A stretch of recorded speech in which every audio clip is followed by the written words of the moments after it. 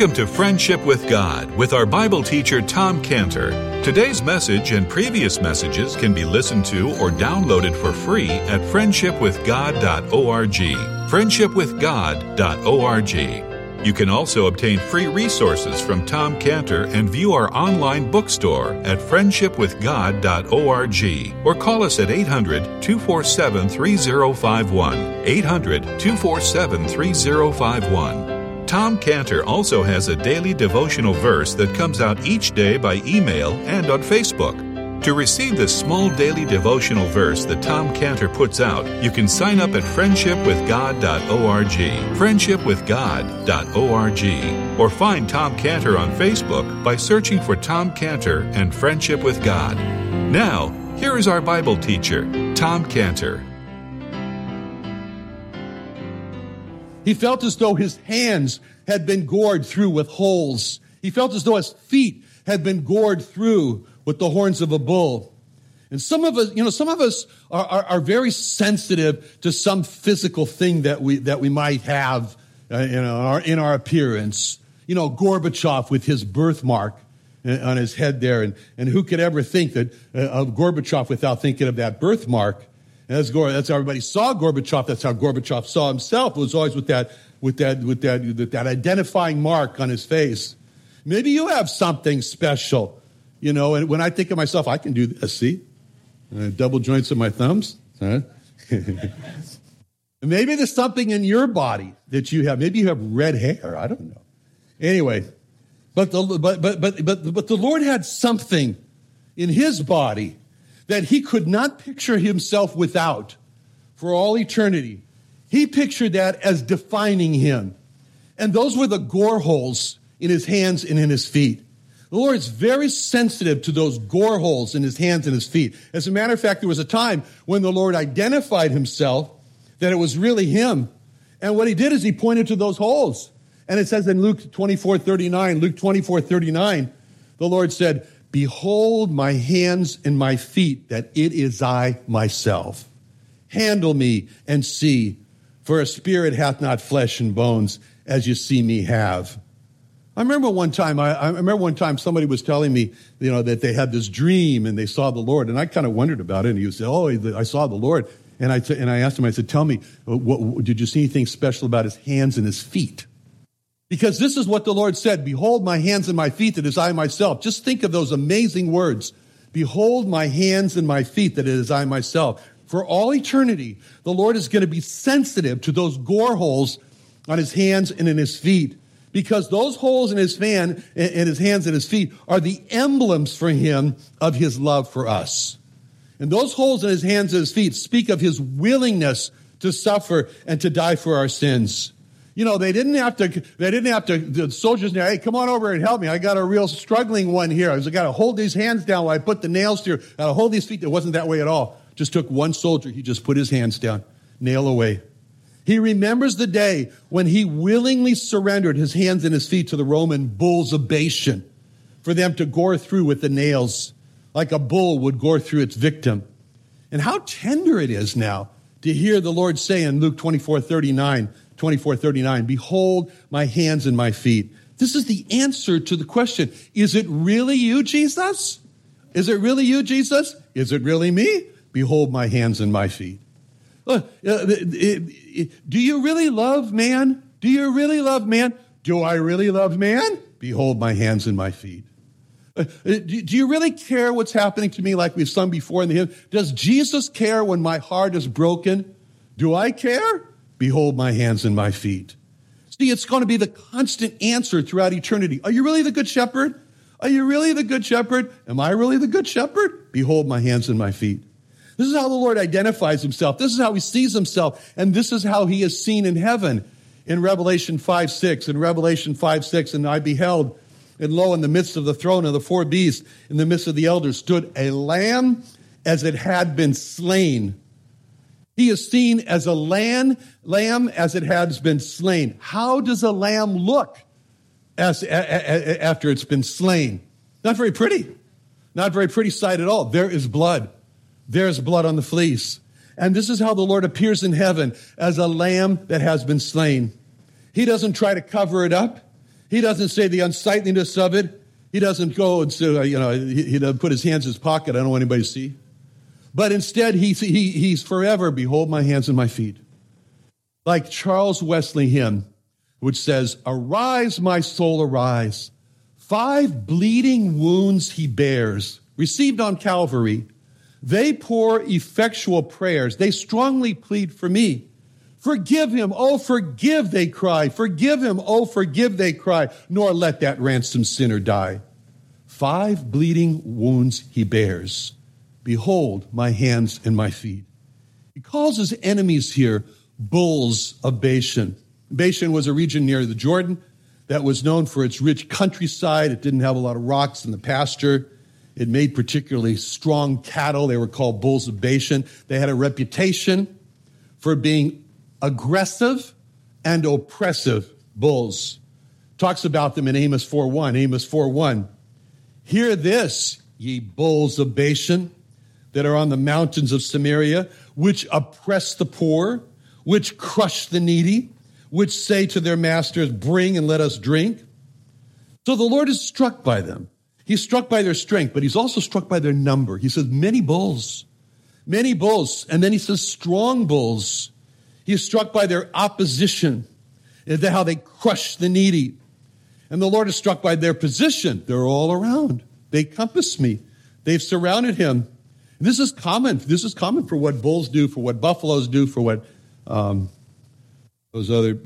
dogs, the hyenas do. The hyenas do. They form a circle. They form a circle around their prey before they gore them or kill them. And the Lord is thinking about how the bulls first gore and then they trample. Bulls gore.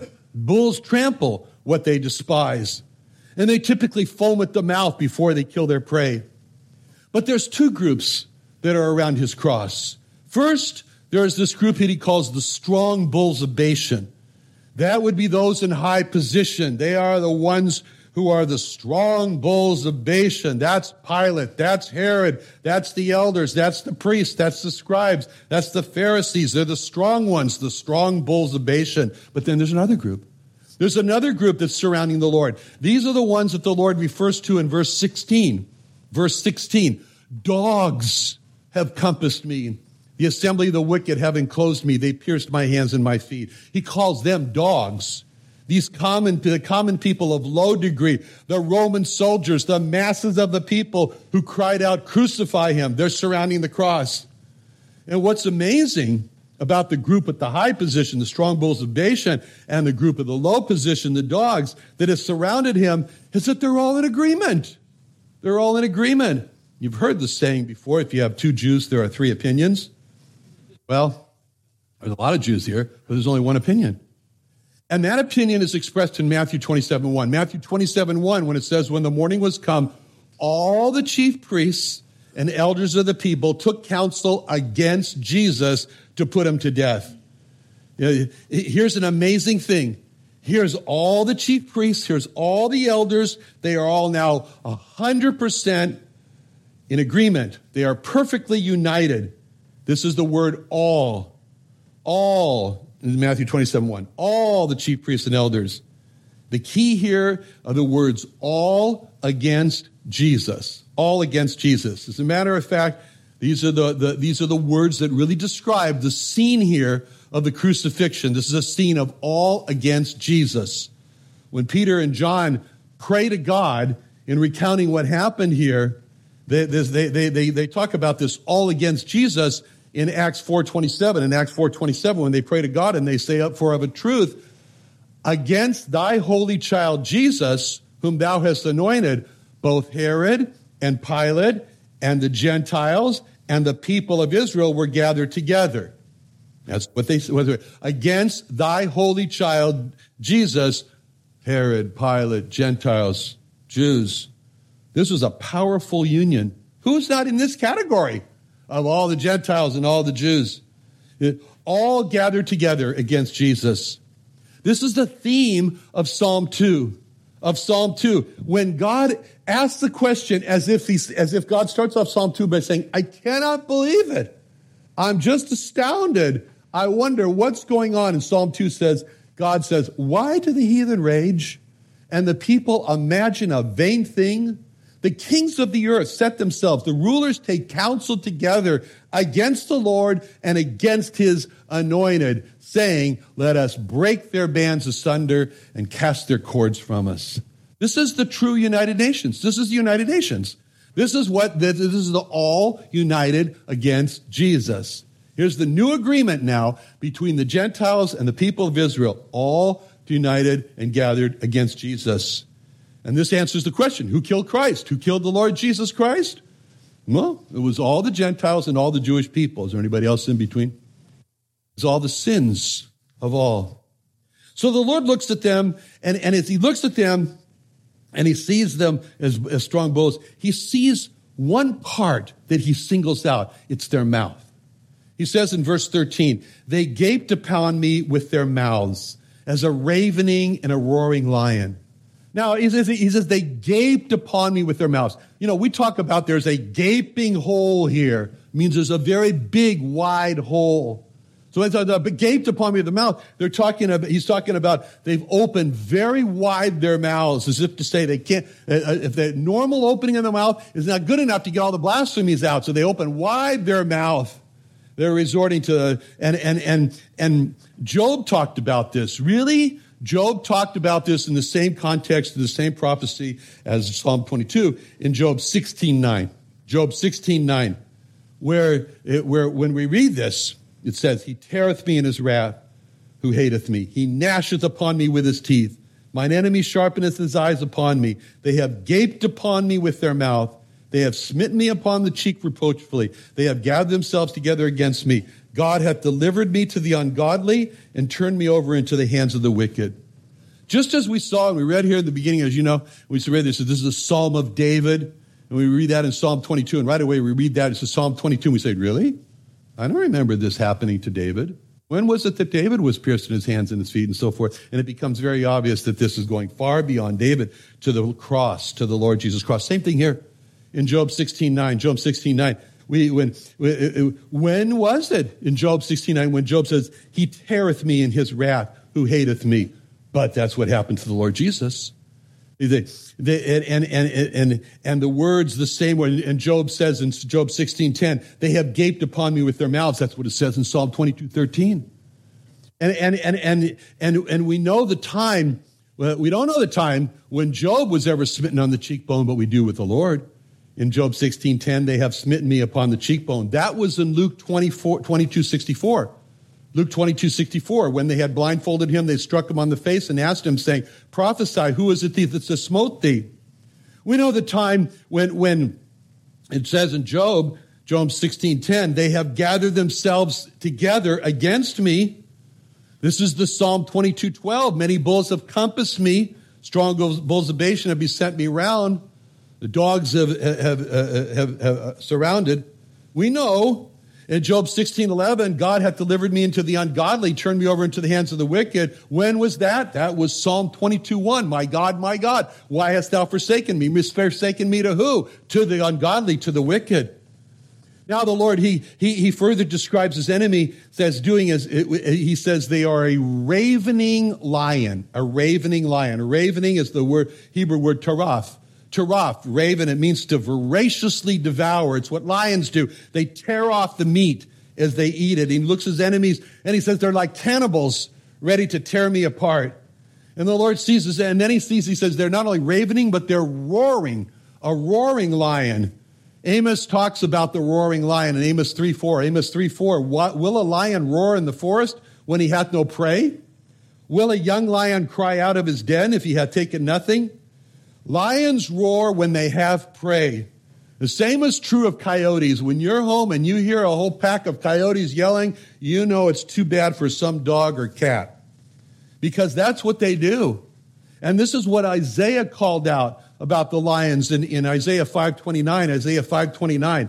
Their roaring shall be like a lion. They shall roar like young lions. Yea, they shall roar and lay hold of the prey and shall carry it away safe, and none shall deliver it. This is how the Lord sees himself. He sees himself as before the roaring lion who has laid hold on him as the prey and carried him away to a safe place where none can deliver, and that place was called Mount Calvary. And so the Lord, he hears this roaring.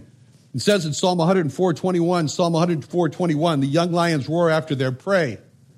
And the question becomes, what were the words he heard? What were the words that he heard as the roaring? And what he heard and continually echoed over and over and in his mind was Matthew 27:23. Matthew 27:23. The governor said, why? What evil hath he done? But they cried out the more, saying, let him be crucified. That's what he heard. Pilate therefore said he could prevail nothing, but rather that a tumult was made. And so Pilate looks at this crowd and he says, there's a tumult here. And as he hears them saying, let him be crucified. And in Luke 23:21, they cried saying, crucify him, crucify him. This is the roaring that he hears. John 19:6, the chief priests, therefore, and officers saw him. They cried out saying, crucify him, crucify him.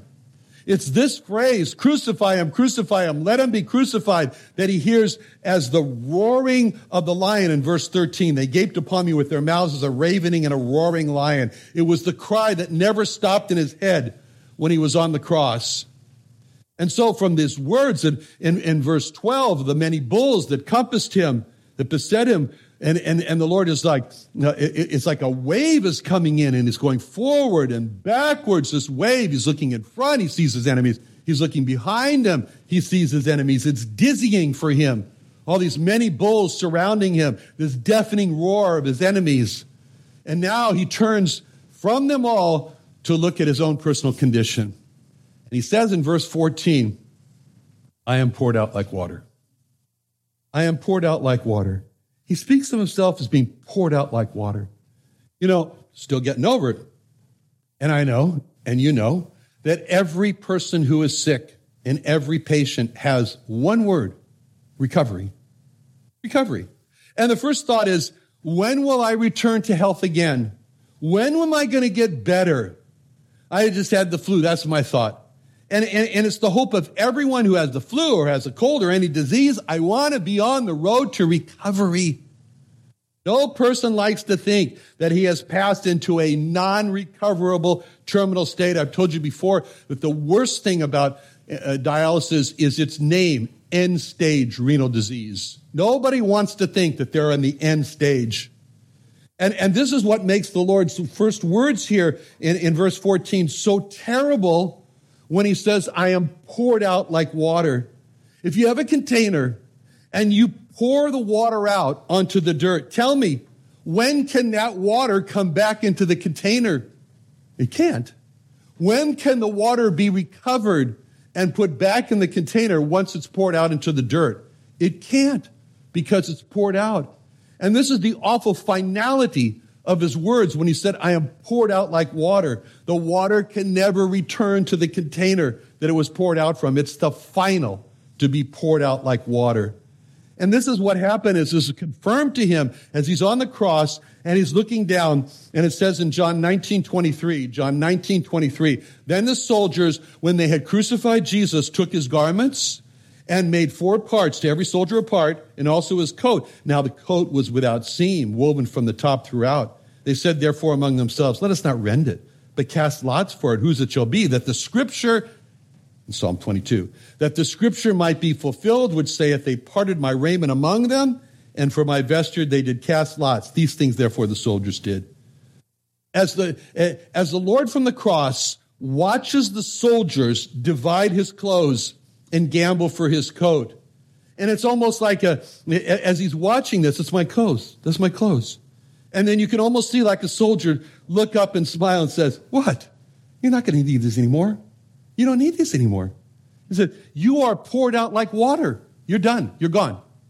And the Lord agrees with that as he says, I guess I'm not. And he says in verse 14, I am poured out like water. The finality, I'm not going to return again. The Lord's dying here of dehydration. He feels within himself the process of, as he's bleeding to death, essentially, and water is needed to support his bloodstream so that his heart can keep pumping. His heart needs water around it. The sac around the heart, the pericardium, needs water. So water from his body is being osmotically pulled in to this pericardium, to his sac there. And he feels this.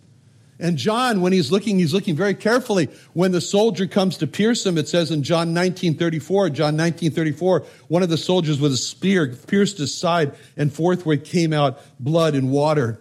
And John was looking at that and says, I've never seen that before. He sees that blood and water mixture, and it so impresses him when the soldier puts the sword into the dead body, and he sees that there's water. Water's not supposed to come out. Water's coming out. And it shows that his pericardium is filled now to try to stabilize his heart from the loss of blood, from the evaporation under the hot sun. And the Lord is feeling this process as he's saying, my heart is melted within me. And this is the process that he's come to here. This pouring out, this melting. It began before the cross. It began in the night before in the Garden of Gethsemane in Mark 14:32. Mark 14:32. They came to a place which was named Gethsemane, and he saith to his disciples, sit here while I pray. And he taketh with him Peter and James and John, and began to be sore amazed, to be very heavy, and saith unto them, my soul is exceedingly sorrowful unto death. In the garden there, he felt the wave of sorrow come over him, and he fought through that. He fought hard. He fought so hard against that wave of sorrow. In Luke 22:44, it says, Luke 22:44, being in an agony, he prayed more earnestly, and his sweat was as it were great drops of blood falling down to the ground. We read these things, and we ask ourselves the question, why did he do this? We read these things, and when we go to the Tree of Life Synagogue, and the people around there, and we say, here, this is the Savior. And they say, what? Why? And we say the same thing. And the reason is because he loved us. Because he loved us. Because he saw that the greatest threat that we have is our sins, which threaten to cast us into hell for eternity. And his name is Jesus because he came to deliver his people from their sins. And this is how he delivers his people from their sins. By dying for their sins, by paying the price for their sins, by opening the door so that God can forgive sins, clear the barrier, and bring from a land of death called earth to a land of life called heaven. That's what this is all about. So as we look at this passage here, we ask God, we say, God, make me thankful. Or as the hymn says, melt my eyes to tears. When we read about all that he endured for us. Let's pray. Father, thank you so much. Thank you so much, Lord, for sharing with us your very best, the Lord Jesus.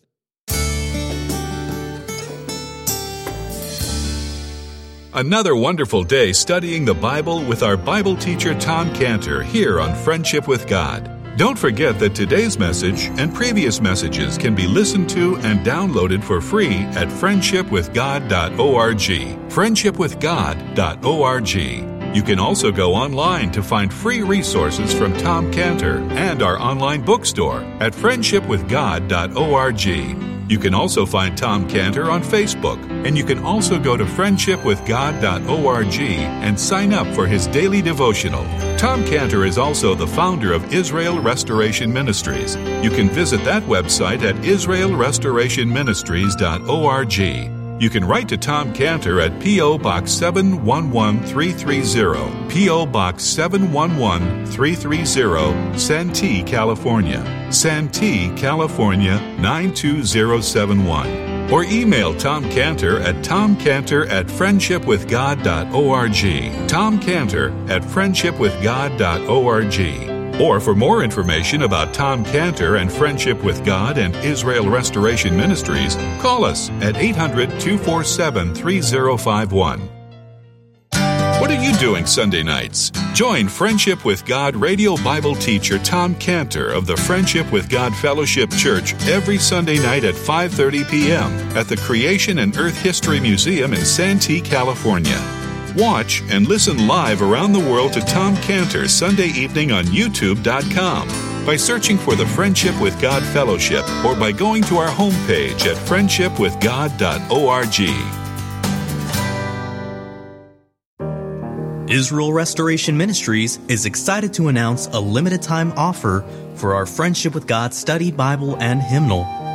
This package includes a large printed genuine lambskin leather Bible featuring over 30,000 Bible column and inline scripture references, maps, timelines, and frequently asked questions.